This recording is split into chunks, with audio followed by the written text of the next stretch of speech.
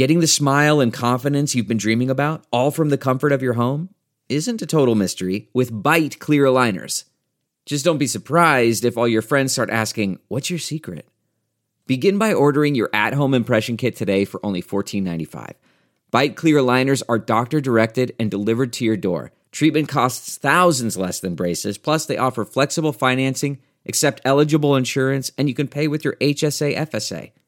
Get 80% off your impression kit when you use code WONDERY at Byte.com. That's BYTE.com. Start your confidence journey today with Byte.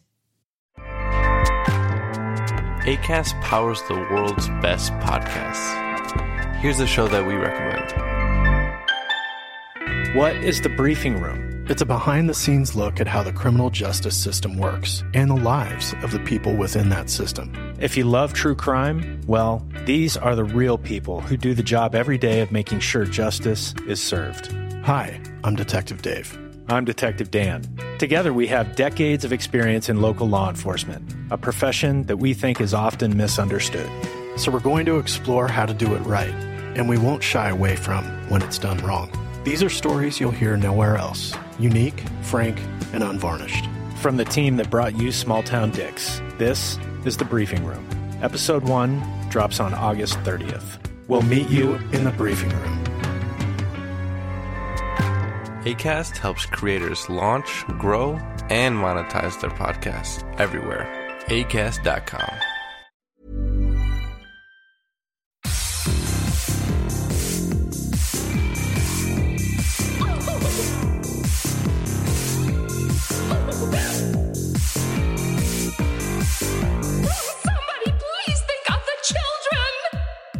And welcome back to Little Cuts, our weekly mini-sode where we dig into the things that we've been watching recently. I'm Terry.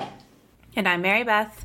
This week we're talking a delectable eco-horror, a very odd movie, a fun rewatch, I Remember That, the movie, and an erotic thriller that may be divisive among your hosts. Bum, bum, bum. Bum, bum, bum. Okay, so because I don't think you said that you liked one of these movies, so let's start with that one. Let's start with your very odd movie. Okay, so the very odd movie that I watched is called Wolf. Okay. And it's directed by Natalie Biancheri, and it is coming out either this week or next week. Mm-hmm. And it stars George Mackay, who was in 1917, in Captain Fantastic, and then Lily Rose Depp, who was in Silent Night, Johnny Depp's daughter, etc. The movie is about Jacob, a man who believes he's a wolf trapped in a human body. Mm-hmm. And the running joke about this movie that is on the internet is it's the Vine that's in all levels except physical. I am a wolf. People joke about it, and this guy, and it's actually a disorder. I think it's called animal dysmorphia or something like that, where you actually think that you are an animal in a human body, and so he is sent to a clinic to cure him. Mm-hmm. And at this clinic, he meets Wildcat, who's played by Lily Rose Depp. He thinks he's a wolf, and he is it's about life in the hospital. And Patty Considine, I know, plays the I love him. Doctor. They call it the zookeeper, and he's a total piece of shit who he abuses his patients. And it's all about this romance that blossoms in this very abusive, strange place. And this movie could have been incredible, but I think it relies too much on the silliness when it shouldn't be silly. Okay. It's on the surface level, it does sound silly. It's a guy, it's a guy who thinks he's a wolf, furry jokes, etc., etc. She does try to make it like an actual disorder and not supposed to be like a joke. Mm-hmm. Tries to, but she plays too kind of heavily into like the sight gags of people walking on all fours. Have you seen this? No, did you see this? I haven't. Okay. I wanted to. It's weird. I think like she's trying to do something interesting with something. It has the vibe of like a Yorgos Lanthimos movie. Okay. Which, because it has like this like very kind of ridiculous like vibe to it. Everything is very stark. Everything feels like it's supposed to be funny, but you don't laugh because it's contrasted with this like really awful violence that is being like perpetrated against these patients.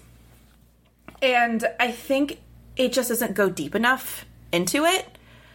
I think that this is another movie that could have benefited either from like tightening and focusing on him instead of trying to make this like a love story, like one of those like cutesy love stories, like we met in a mental hospital and we fell in love. Right. Like, I think if it was more focused on him rather than their relationship, it would have been a little less kind of cliche. It's interesting. I think she really did want to make this something that was serious, but I think that the sight gags that she uses a little bit too. Gags is probably the wrong word. Gag is probably the wrong word, but it felt like it because there's like a lot of moments of like people howling and barking and like wearing tails and stuff. And I don't know. It just felt like the tone was so uneven with what I think she was trying to get at with the movie. Okay. That I think a lot of people are going to just take it as a stupid joke when I don't think she wants it to be a stupid joke, which is what makes me sad. Like, I do think she was trying to make a genuine movie, and George Mackay is incredible as Jacob. I love like, he him. definitely... this movie is really, like, he's really sad in this movie. Like, he's incredible at kind of, like, embodying this person who does not feel comfortable in their own body and is just confused about, like, what is going on with their minds and their physical form and their urges and, like, their, like, what he desires. And so, like, the performances are incredible. And there's a lot of emotional depth to these performances, but I just think the script was a little bit too... trying to both explain the disorder and have his character and have a relationship, and it was just too much. But Paddy Considine in this movie also is incredibly evil. Yeah. Like, he is awful. So, yeah, it wasn't bad. I just think it's not as successful as I think it wants to be, but I was surprised by it. It's fascinating. And the jokes on Letterboxd are terrible. I feel bad because, like, it's not a joke, but people are going to make it a joke. And that just makes me a little bit bummed. Yeah, that's actually my fear of it. Like, I got the press thing for it, and I could have gotten a screener, and I was like, this seems really interesting, and it seems like it could be a very fascinating take on, like, because even the trailer kind of leaned into like the more werewolfy vibes. Like, is he really a wolf? You know, the movie does not really lean into that at all. Like, it doesn't give you werewolf vibes at all in the movie, like in the actual movie. And that makes sense. And it was one of those things that, like, I was like, ooh, this could be either really good or a little too silly, and it sounds like it's leaning in that direction, unfortunately. It's a little too silly. I know. That's too bad. And like, yeah, and apparently the director wanted to make a documentary about people with this disorder because it's a real disorder, but it ended up like this, and I'm curious what the documentary would have looked like. But I actually was lucky enough to interview George Mackay and Lily Rose Depp about the movie for it was literally 4 minutes. It was so annoying how quick it was. But like the way they talked about how they like worked with movement coaches to kind of work through being animals was really fascinating, and how it was all about like letting go of ego and like tapping into your animalistic subconscious. And I thought that was just really interesting just to hear them talk about like that and what it was like to like play, not just like be like a little kid running around on all fours, but like a person who thinks they're an animal. And I thought that was really interesting because it didn't, like George Mackay didn't feel like just some guy like, I'm a dog. Like, he's really good in this movie, I will say. Like, this movie... He's a phenomenal actor. He's so good, and he's so sweet. And he's so attractive. He's really cute. Yeah, and there's a lot of close-ups of his abs in this movie. Like, a lot of body. A lot of body. He's getting body, yaddy, yaddy. If y'all are interested, check it out. It's not terrible. It's weird, but like I think a movie that deserves to have a little bit more of a dialogue around it rather than like, haha, it's a funny sight gag. They think they're wolves. It's like a vine. So yeah, that was the first one I saw. What was this rewatch? A fun rewatch that you had? Okay, so I might have talked about this. I don't think I talked because when this came out, we weren't doing little cuts last year. But I might have talked about it. I have this recollection of talking about it in our best of the year. Like, I don't think it. I'll be perfectly honest. I get podcast brain, and when we're done with podcasting, until I'm like editing it, I honestly don't remember much of what happened. And so I don't know if I've talked about this movie or not. So if this is a retread, I apologize. I might have forgotten too. But We were going to watch a screener on Friday night, and I was not feeling it. So I turned on Love and Monsters. Okay, you have mentioned this before, but it was a while ago. I think you did talk about it during Best of last year or the year before. I feel like it was one that we might have talked about when we talked about movies that didn't quite make our top 10. Yes, I think you're right. Yeah. But okay, so I won't spend a whole lot of time on it, but it's still playing on Hulu. So if you all have Hulu, I really recommend this movie. It has Dylan O'Brien in it, who I have loved since Teen Wolf. I think he's very attractive. He's very cute. He's adorable, but he has a lot of charisma, and I think he's a really good actor. I don't think he's given the credit for what he's able to do for acting. And maybe it's because he is cast in a lot of, cutesy roles, but he's a really good actor. He's phenomenal in this. But it takes place 7 years after the world ends, and this comet who was crashing into Earth.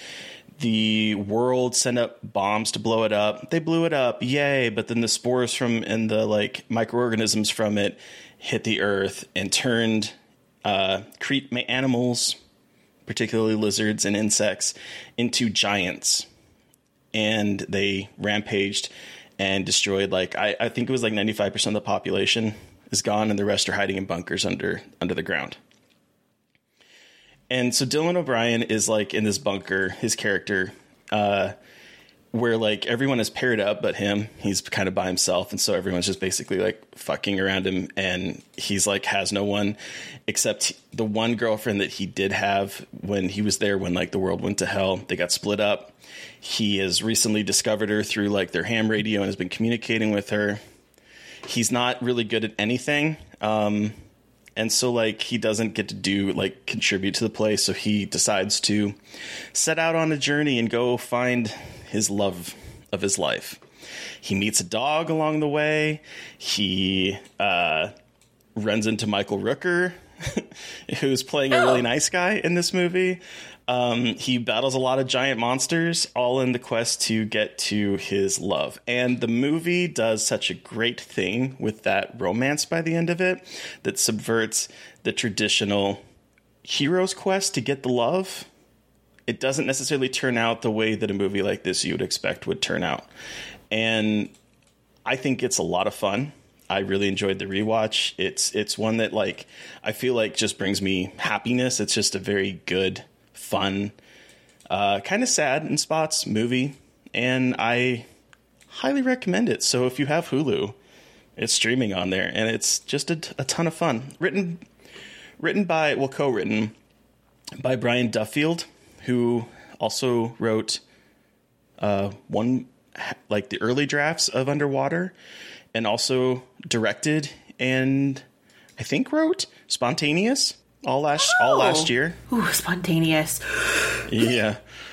Talk about a movie that's both really sad and really good at the same goddamn time. I haven't seen that movie yet, and I really want to. Have you ever watched Kipo and the Wonder Beasts on Netflix? I have not. I have wanted to watch that one, but I have not. It's got similar vibes. Okay. Not the love story exactly, but apocalypse kind of stuff, giant animals. It's really, and again, they're different. It's just a very similar premise, but it's a really good animated series. Everybody, Kipo and the Wonder Beasts. I've wanted to see that. If you want to watch that on Netflix, it's good. But Dylan O'Brien, I remember people saying Dylan O'Brien was really good in this movie, and was look, he's a really good actor. Take him seriously. He really is. I really wish people would take him seriously. I mean, I guess he probably has that sort of Teen Wolf, Maze Runner, young adult dystopian. That's right, he's in the Maze Runner. Kind of stink on him. I use stink in quotations. It's not YA stuff that people don't take seriously. Seriously. The people are just YA stuff is dumb. It's actually, there's a lot of really, really great intelligent YA stuff. And also, fuck you. Who cares? I know we talked about this before, and I know that, especially, you and Joe Lipsa watch a lot of YA stuff. And it's just, why the fuck do we always, put a stink... I'm not putting stink in scare quotes now. I'm putting stink in real, saying stink on things like that. Young people deserve good shit too, and even if it's a little cheesy, what's wrong with a little cheese? Exactly. So if you watched him in the latest Taylor Swift short film playing Jake Gyllenhaal, I guess, from what I understand of my limited understanding.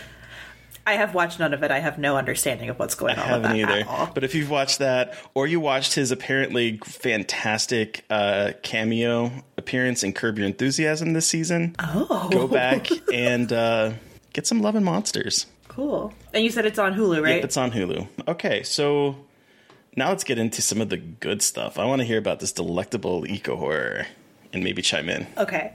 So, I know you've seen this movie, but I finally saw The Feast, directed by Lee Haven Jones. This came out on Friday, last Friday, and I have not been able to stop thinking about this fucking movie. Yep. It is in-fucking-credible. So, it's all in Welsh, which is really cool. There are not a lot of movies in Welsh, and it's a movie all in Welsh about a rich family who's having a dinner party, and they have someone from town come help them prepare the dinner party, but she's a little out there, and it all kind of unfolds from there, to put it in very broad strokes. Very broad strokes.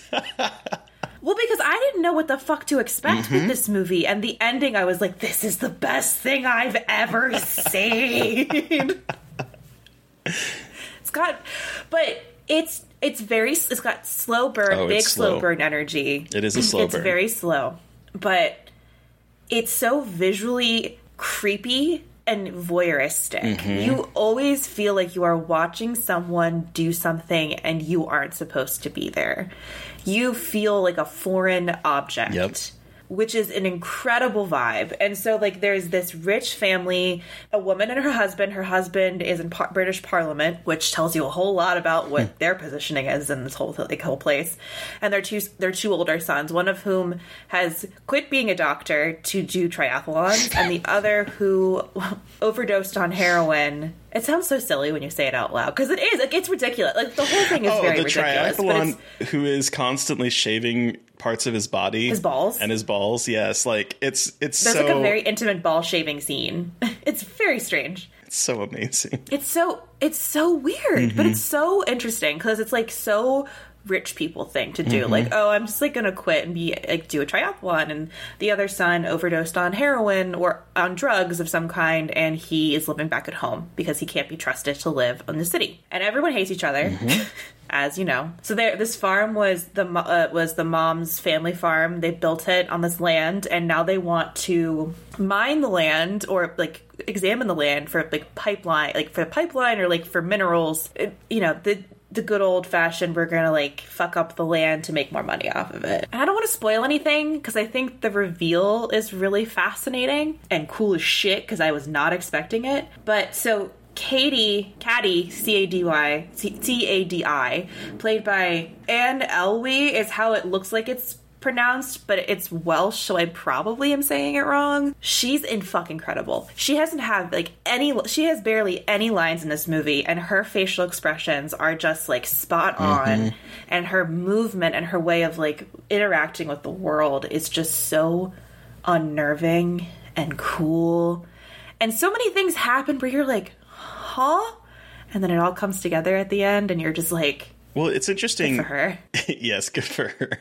Good for her. It's interesting that you talk about how, like, it gives us sort of, like, the voyeuristic thing, because, like, we're an object that doesn't belong, and that's the same way that Caddy, or however you say her name, is in this situation. And so there's definitely some metaphors going on there with the way that you interact with this, and it's so good and so gnarly.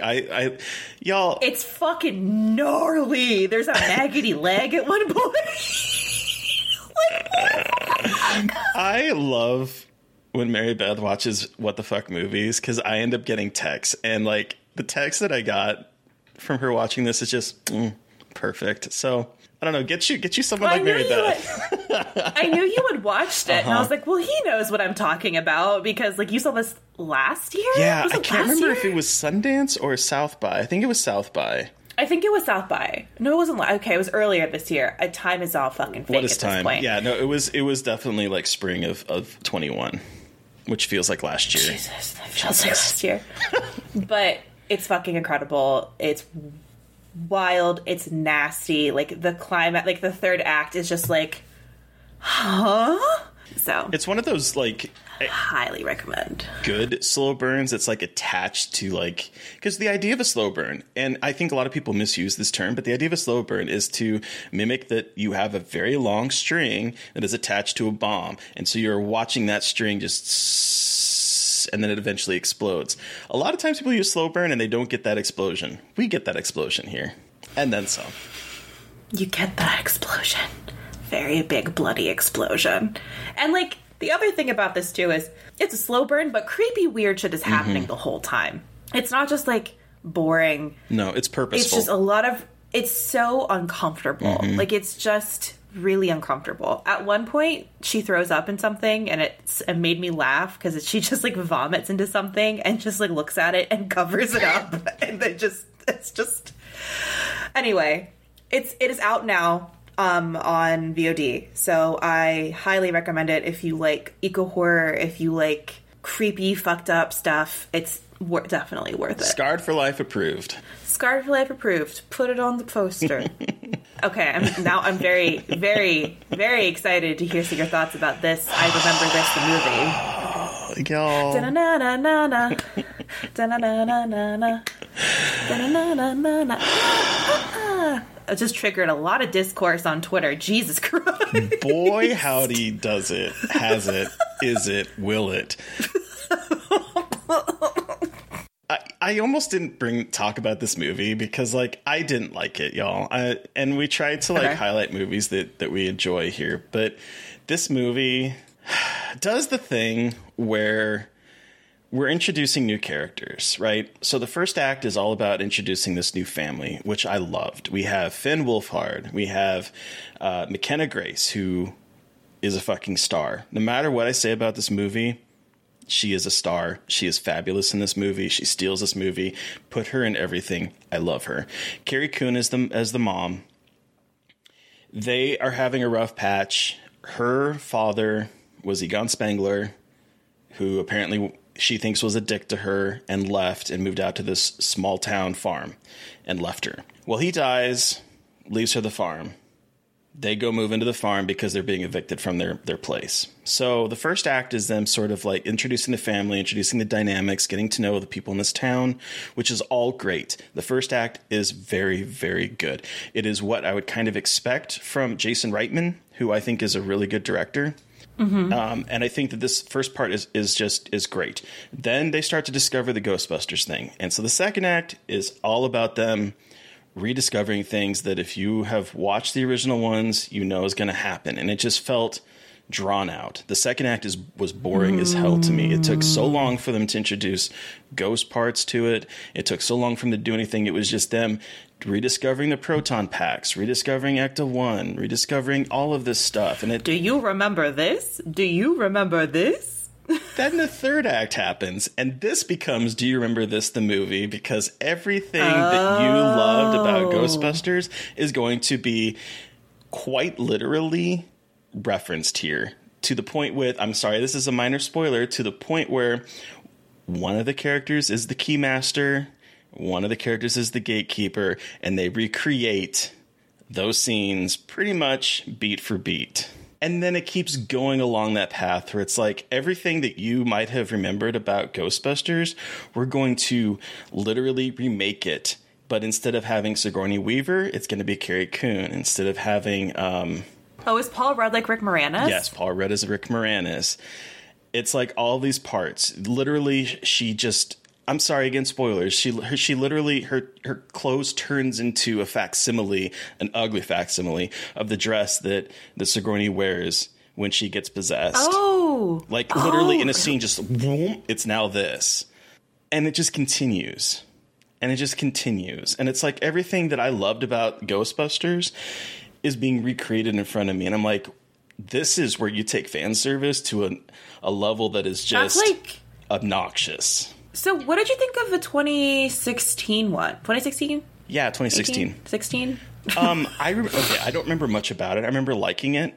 But I honestly, and I love the cast. I don't remember much about it because it's been so long since I've seen it. Oh yeah, I was just curious.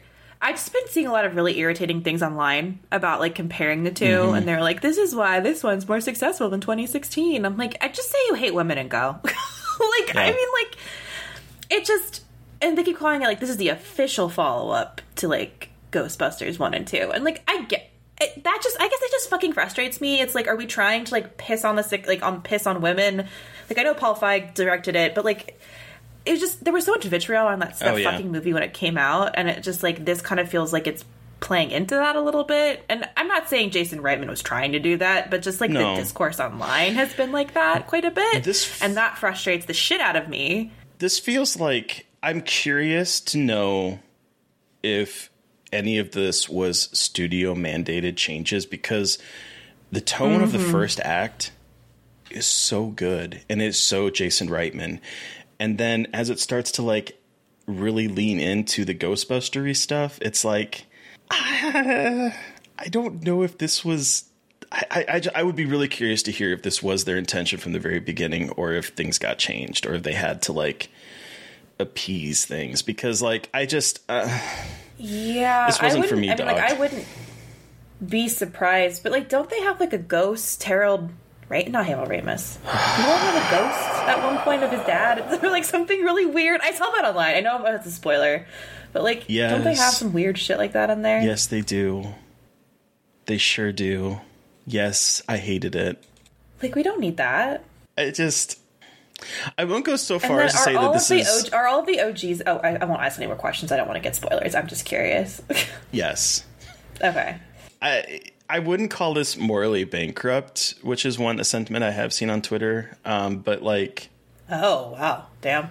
I definitely think that this is, like, the most fan servicey movie I've ever seen, to the point where, like, I was so annoyed. But I apparently am alone in that regard, because my entire theater was clapping at specific moments towards the end, and were laughing at lines that were literally a literal statement from the original movie. So, I don't know, maybe I'm just out of touch. I just didn't like it at all. Well, I liked 1/3 of it. How's that? And McKenna Grace, again, fucking star. I love her. She's incredible, though. Like, that girl is in so much stuff. She was in fucking Malignant this year. She's in every horror. She's in so much horror stuff. She's is incredible. 15 years old and has 60 credits. 60 acting credits, and she is 15. That's wild. And she kills it all the time. Yep. She's going to be a star. Just you wait. She's going to be a star. Well, it's a disappointment. Yeah, I was very disappointed. Also, 2 hours and 4 minutes. Ugh, did not need to be that long. I don't think I'll be seeing that one anytime soon. Okay, I know we're going a little long, but let's talk about this erotic thriller. Let's talk about it. So let's talk about Francois Ozon's Double Lover from 2017. Loosely adapted from a Joyce Carol Oates book. Yes, didn't realize that until the credits. I was like... Loosely, from what I understand. On IMDb, we all know it says what that means. Freely adapted is what it says on IMDb. Freely adapted. Yeah, Terry, what's this movie about? So this movie is about... No, please tell me, what is this movie about?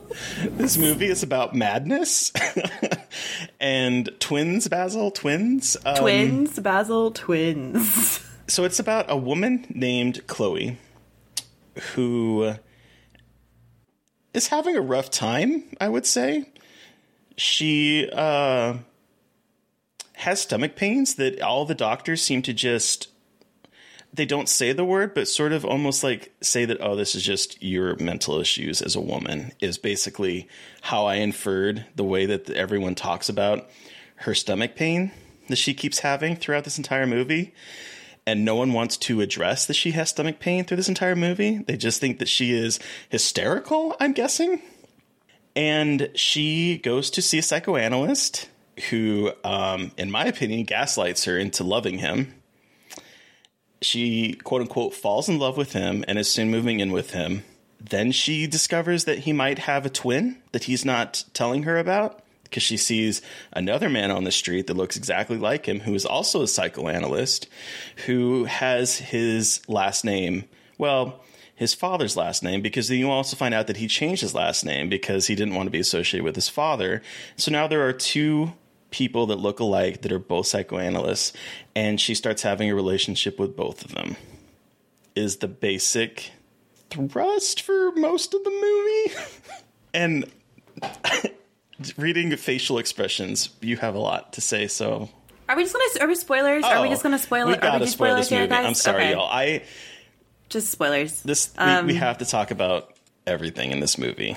Yeah, we do. It's on Shudder, so if you are curious about it, stop now and go watch it and come back. Yeah, it's also on Tubi if you don't have Shudder for free with commercials, which is weird. I didn't realize it was on Shudder, and boy oh boy, commercials in the middle of this movie are really fucking weird.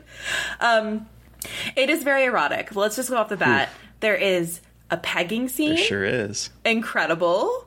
We never see pegging in film, so that was pretty. And like they buy the dildo together. It was incredible. I was very excited about that because like I don't know, it's a sexual act that I don't think people ever talk about because I think you're supposed to think it's like, you know, it's emasculating, but like it's, I don't know. I just like, oh cool, we're just gonna normalize showing pegging on screen. It was great. Loved it. Love that. He like helps her put on like it was great. Oh, it was great. It was a great moment. It was so hot. Like this is like softcore porn. This movie was like softcore porn, but like that's what an erotic thriller should fucking be. Like softcore pornography with a lot of twists going on. Like that's what I want. And the French, Francois Ozon is known for this kind of shit. So you knew it was gonna be nuts. He goes down on her when she's on her period and has blood on his face. Incredible. We love a good period sex moment. The twins make out while they have sex with her in her dream, like in her fantasy. She has like this dream, and it ends up turning into like a moment of body horror almost because she turns into like a conjoined twin ish. I would say that is sharing a middle nipple, which is an amazing. Just connected at the nipple. It was an amazing sight. Like it just the way that the mirror image sort of folds in on itself and created that. It is so. It's really cool. It's filmed beautifully. So there's a lot of really cool stuff playing with the idea of doubles and twins. Like a lot of split screen, but also a lot of really cool split screen where it's not like borders, but like stuff kind of bleeding into each other. Brian De Palma, eat your heart out. Very Brian De Palma. Very Brian De Palma. And I loved that because, you know, the whole time I was like, is it? Maybe? I'm not sure. And I love that because it's like, it doesn't give you answers. But then. Then we get to the divisive part. And this is, okay. So at the end, she shoots one of the twins because apparently they are previously, there's like an evil twin and the good twin. And the evil twin like raped a woman and like she tried to kill herself. And it was just like this whole thing. Well, she shoots one of the twins, then all of a sudden, she's pregnant, and, like, something, like a hand, like, pops out of her, like a little hand. I was like, horrified and giddy at this moment of, like, her stomach, like, what is happening? And this hand is, like, pushing out, and I'm like, what is happening? It was incredible. Well, turns out she had a cyst, and it was her fucking twin that she absorbed in utero that has just been chilling in her stomach her whole life. And her stomach pains were coming from a fucking parasitic twin, aka malignant. Yep. And this is where I get angry. And I think that maybe this is just me, like, projecting my own experience as a woman.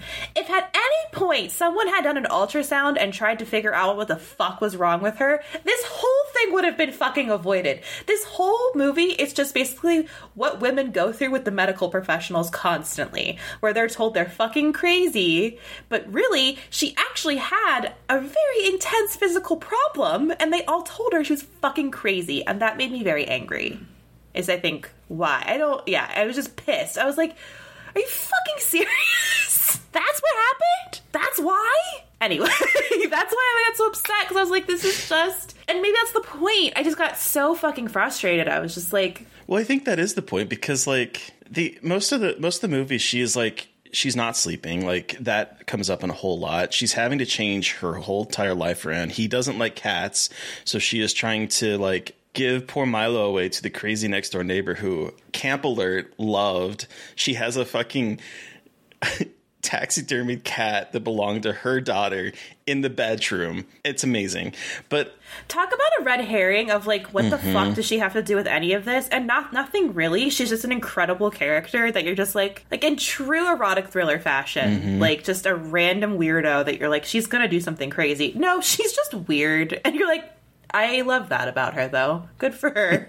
Makes a lot of cake. Wakes her up one morning just holding a plate of cake. Like, makes you my daughter's favorite cake. And you're like, all right, sounds good. Yeah, but then I mean, the very end, you realize that, he was not a twin, that, like, it might have been all in her head, that the mother of Sandra, the girl that supposedly they had screwed with, is actually some kind of manifestation of her own twin that she devoured in utero. Like, there's like a whole lot of mental illness going on. And I mean, yes, on one hand, this is another case of like watching a woman lose her mind directed by a man. I mean, that's because she was, and my thing is, I think she was in so much fucking pain that the pain drove her fucking crazy. So much pain, and then when not you are sleeping. in chronic pain, when you have that much chronic pain, like I don't deal with like as bad of chronic pain. Sometimes I do, and like it's so difficult to live that way. That's the point of the movie. It just made me really angry. I'm like, she's like, you telling me that she went crazy because no one believed her that her stomach hurt, and they all told her, and then her fucking therapist manipulated her into a relationship? You no longer get to practice medicine, sir. Yeah. Jesus Christ. Yeah. But I do think that's the point. I do think that's like the way that is like inverting expectations for the erotic thriller, because a lot of times you have the case of like, is she paranoid? Is she going insane? Or is the person really trying to kill her? Well, in this case, there is a whole rationale for why she is going completely batshit bonkers. And it is because she's living with this chronic pain. She's being gaslit. She's not sleeping. She's having to give up everything that makes her her to satisfy this egomaniacal man. And I think that's why the ending like worked for me completely. I guess it did work. It just made me really pissed. That's why I was like, I hate this. That's understandable. I hate this shit. It's you don't expect it going there though. No. I was like, oh, a parasitic fucking twin? Like, what the fuck? Did not expect it. And yet, here we fascinating. Here we are. There's a lot of really hot sex in this movie. Oh, yeah. Incredibly hot. It's like, it's definitely like it's getting hot in here. And even when it's like, there's some domination submission going on that like is uncomfortable in spots, because like it seems like it might not be consensual. Yeah, I got that vibe too. I was like, there's some parts of this that are very squicky in terms of like, is this sexual assault? What is this? Especially when one of the twins pretends to be another twin and tricks her, and that's all fun. That's all sorts of fucked up. But yeah, Double Lover, man. Wild ass movie. And I loved it. So that's on Shudder. I think I really enjoyed it. I think it just made me really angry. But hey, I had a very, very intense reaction to it, so I guess. So give it a watch, y'all, on Shudder and Tubi. So, Terry, what are we doing next week for our continued erotic thriller? I think because Double Lover, I think it combines some Brian De Palma, some David Cronenberg, and some like almost Rosemary's Baby type vibes with the hotel and or the places she's living and like the neighbors, and almost there's like could be kind of a culty theme to it in some ways. Like it kind of seems like it's going to lean in that direction. But anyway, we're going to take the De Palma-ness to De Palma, I guess, and watch Dressed to Kill. That was a weird ass sentence, but here we are. Just one quick thing we didn't mention about Double Lover. It opens with a shot of inside of her vagina. I just need everyone to know that. Like, just right through, and you're like, what is that? It's her vagina. She's getting a gynecological exam, and the camera is just looking straight down the speculum into her vagina. So that Yeah. At first, I honestly thought it was the your vocal folds. Mm-hmm. And well, don't worry, because they go down there at some point, too. They play with that imagery, the mirror imagery of the two, which works. Your vagina and your vocal cords look the same. Thanks. Okay. Sorry, I was like, fuck, we forgot to bring up the fact that it opens inside of her vagina, because how can we forget that? How did we forget? How did we forget? It's perfect a double feature with Uncut Gems when it starts during a colonoscopy for Howie Adam Sandler's character in Uncut Gems. But yeah, Dress to Kill, a quasi-problematic, giallo-esque erotic thriller from Brian De Palma that I'm excited to check out finally. Yeah, me too. Because I've heard lots of things about it, and I know that it's a little bit squicky in terms of like some gender representation stuff, but I'm excited to dig into it. Me too. Okay, but for Monday's episode, who are we chatting with?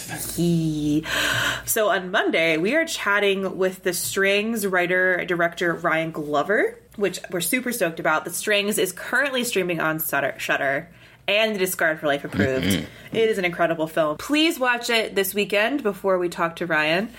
But he brought with him the made-for-TV movie, which is a remake of the McPherson tapes called Alien Abduction Incident in Lake County. It is the perfect Thanksgiving horror movie. I have a piece up on Dread Central about this as of the publication of this podcast because it is such an incredible film.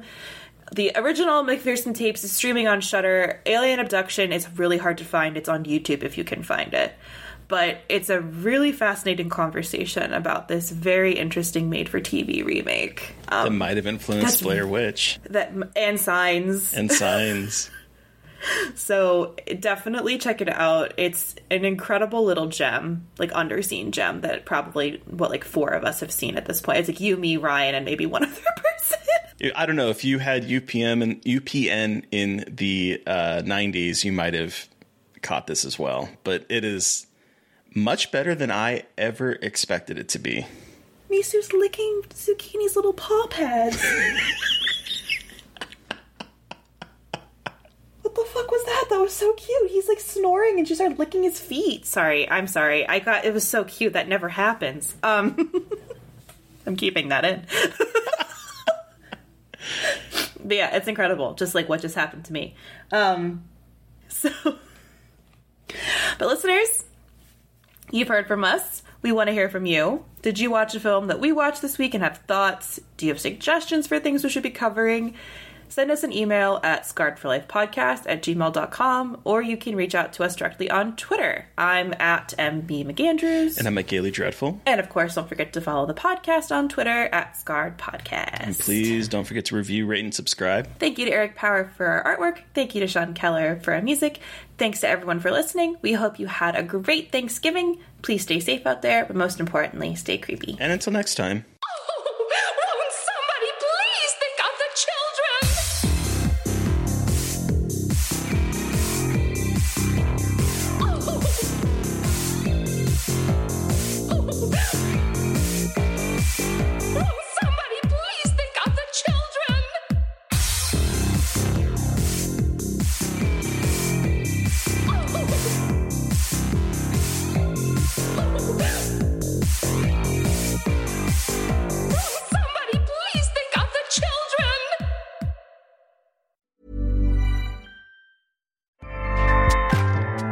Acast powers the world's best podcasts. Here's a show that we recommend. What is The Briefing Room? It's a behind-the-scenes look at how the criminal justice system works and the lives of the people within that system. If you love true crime, well, these are the real people who do the job every day of making sure justice is served. Hi, I'm Detective Dave. I'm Detective Dan. Together, we have decades of experience in local law enforcement, a profession that we think is often misunderstood. So we're going to explore how to do it right, and we won't shy away from when it's done wrong. These are stories you'll hear nowhere else. Unique, frank, and unvarnished. From the team that brought you Small Town Dicks, this is The Briefing Room. Episode 1 drops on August 30th. We'll meet you in the briefing room. Acast helps creators launch, grow, and monetize their podcasts everywhere. acast.com.